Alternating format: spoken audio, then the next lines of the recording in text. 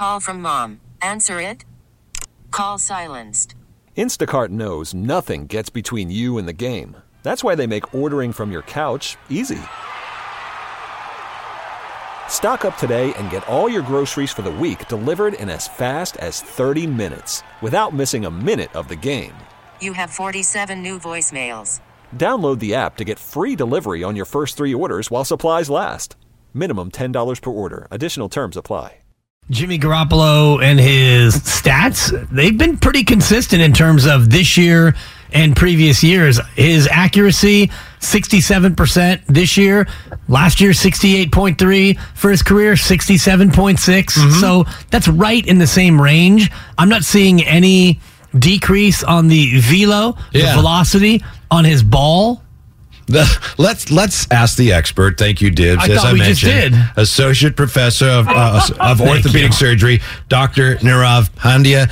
Doctor, happy Thanksgiving. Great to be with you. If we may, could there be any truth to that? A listener suggesting that, Jimmy, maybe he's more accurate this year because of the surgery that he had. Does that medically make any sense, sir? There actually is a possibility for that. And I think we look back at, kind of when you look at pitchers who undergo UCL reconstruction, and there's thought that you get Tommy John surgery and you throw better. And it's not necessarily the surgery, but it's the rehab that you do. So for Jimmy, this may be one period of time in potentially his entire career where someone actually looked at his mechanics, he strengthened his shoulder up, and he actually came back more accurate because he actually was forced to look at those things.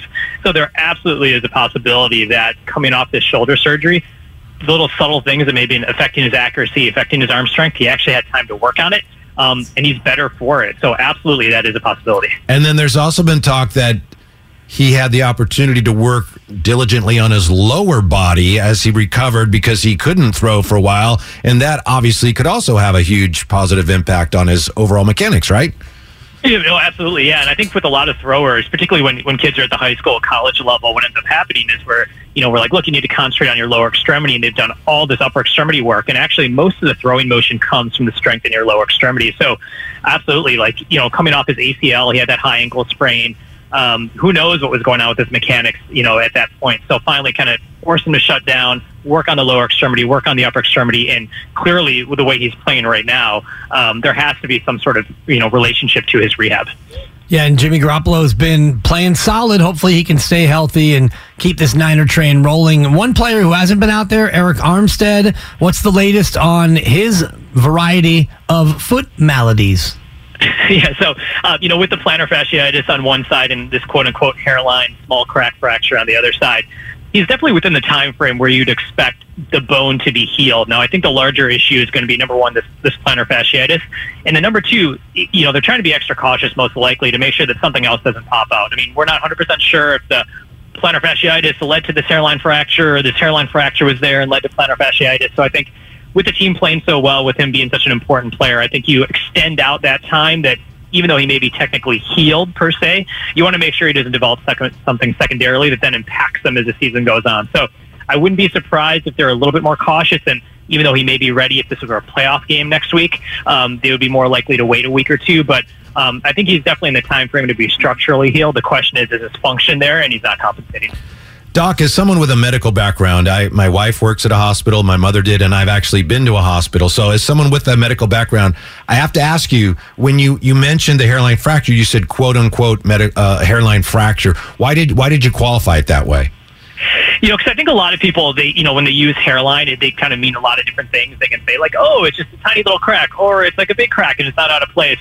It's a term that's used a lot. It's kind of like, some people say, is my bone fractured or is it broken? I'm like, it's all kind of these terms that get thrown out there. So, the medical definition of a hairline is a small crack in the bone that doesn't go all the way through. But, when people say that, a lot of it also depends not just on what it looks like, but where it is. You have a hairline fracture in a very important high-stress place. It can take 8 to 12 weeks to get back versus a fracture that may be bigger but in a not important place. So I think that term is thrown around a lot, but there is a strict definition that we have to kind of make sure is there. Yeah, I think that too. Yeah, absolutely. Doc, one thing we talk about is load management in the NBA, and Whitey was making the point earlier and asking the question of whether or not it's actual science or is it just kind of an urban myth. Where do you think load management plays a role in the NBA? I think it absolutely does, and I think when the biggest argument you hear, everyone goes back to like the 80s and 90s, and talked about all these players who played 82 games and never took a night off. I mean, I think number one is that if you look at today's typical NBA player, they've come into the league already with a lot more load, kind of wear and tear on their bodies. A lot of it has to do with playing year-round basketball at ages 8, 9, 10, 11, and 12. So you have a different athlete coming into the league. And then when you look at the actual data for load management, you actually do see that it decreases injury risk. So there was a study done a couple years ago where they looked at all the NBA players, looked at rest, looked at increased minutes, and you actually found that for each day of rest that players had that went above and beyond their normal schedule, it actually decreased injury risk by about 16%. So it's very powerful in that sense. And then if you look at actual minutes, and a lot of people will say, well, if they play a lot of minutes one game, should they be resting in the next day?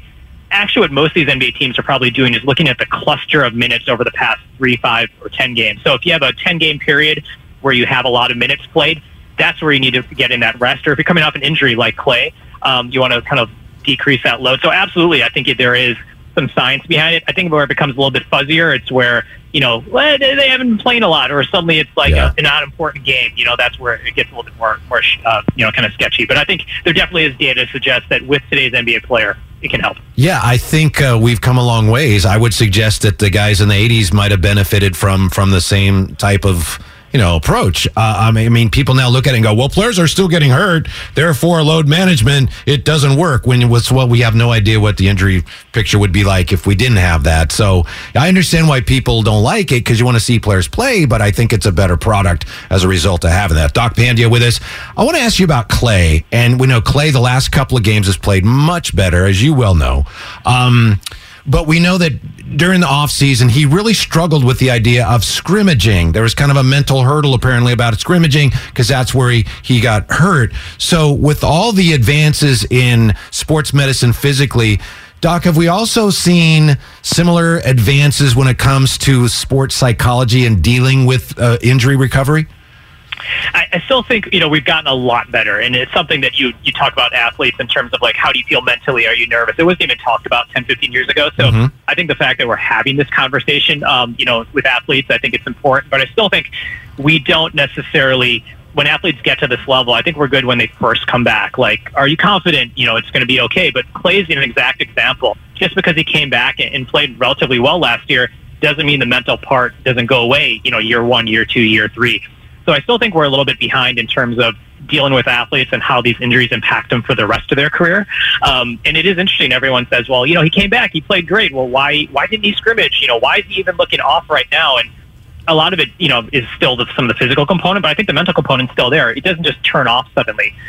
So I think that's something that we need to consider when we're looking at Klay. And also just with athletes in general, when they come off injury, they can rehab. We have all these great surgical techniques, but they're still human beings who are still dealing with that fear of getting injured. And it's even more for professional athletes because it's their livelihood.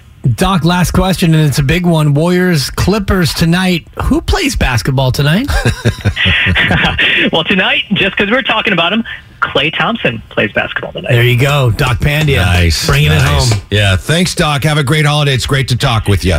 No, absolutely, guys. You have a good Thanksgiving as well, too. Yeah. Proceeding was sponsored by UCSF Health. Okay, picture this. It's Friday afternoon when a thought hits you. I can waste another weekend doing the same old whatever, or I can conquer it. I can hop into my all-new Hyundai Santa Fe and hit the road. Any road. The steeper, the better. Because my all-new Santa Fe is available with H-Track all-wheel drive, so I can hit the trail without a worry in the world. Heck, with 3 rows and best-in-class rear cargo space, I can pack the whole family in with all our gear.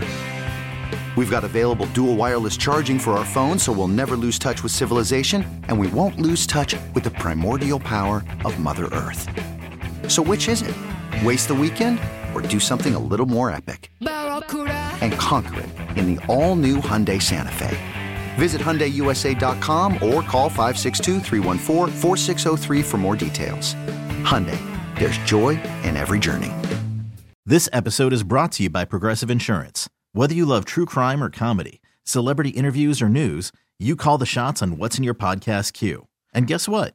Now you can call them on your auto insurance too with the Name Your Price tool from Progressive. It works just the way it sounds. You tell Progressive how much you want to pay for car insurance, and they'll show you coverage options that fit your budget. Get your quote today at Progressive.com to join the over 28 million drivers who trust Progressive. Progressive Casualty Insurance Company and Affiliates. Price and coverage match limited by state law. Hey everyone, Boomer Esiason here. The NFL Draft is behind us and your favorite team is now gearing up for week number 1. The free Odyssey app puts you right in the middle of the pro football conversation with the biggest sports radio stations from across the country. The local voices who know your team the best, giving you their unfiltered takes on the current state of your squad. It's always football season right here on the free Odyssey app.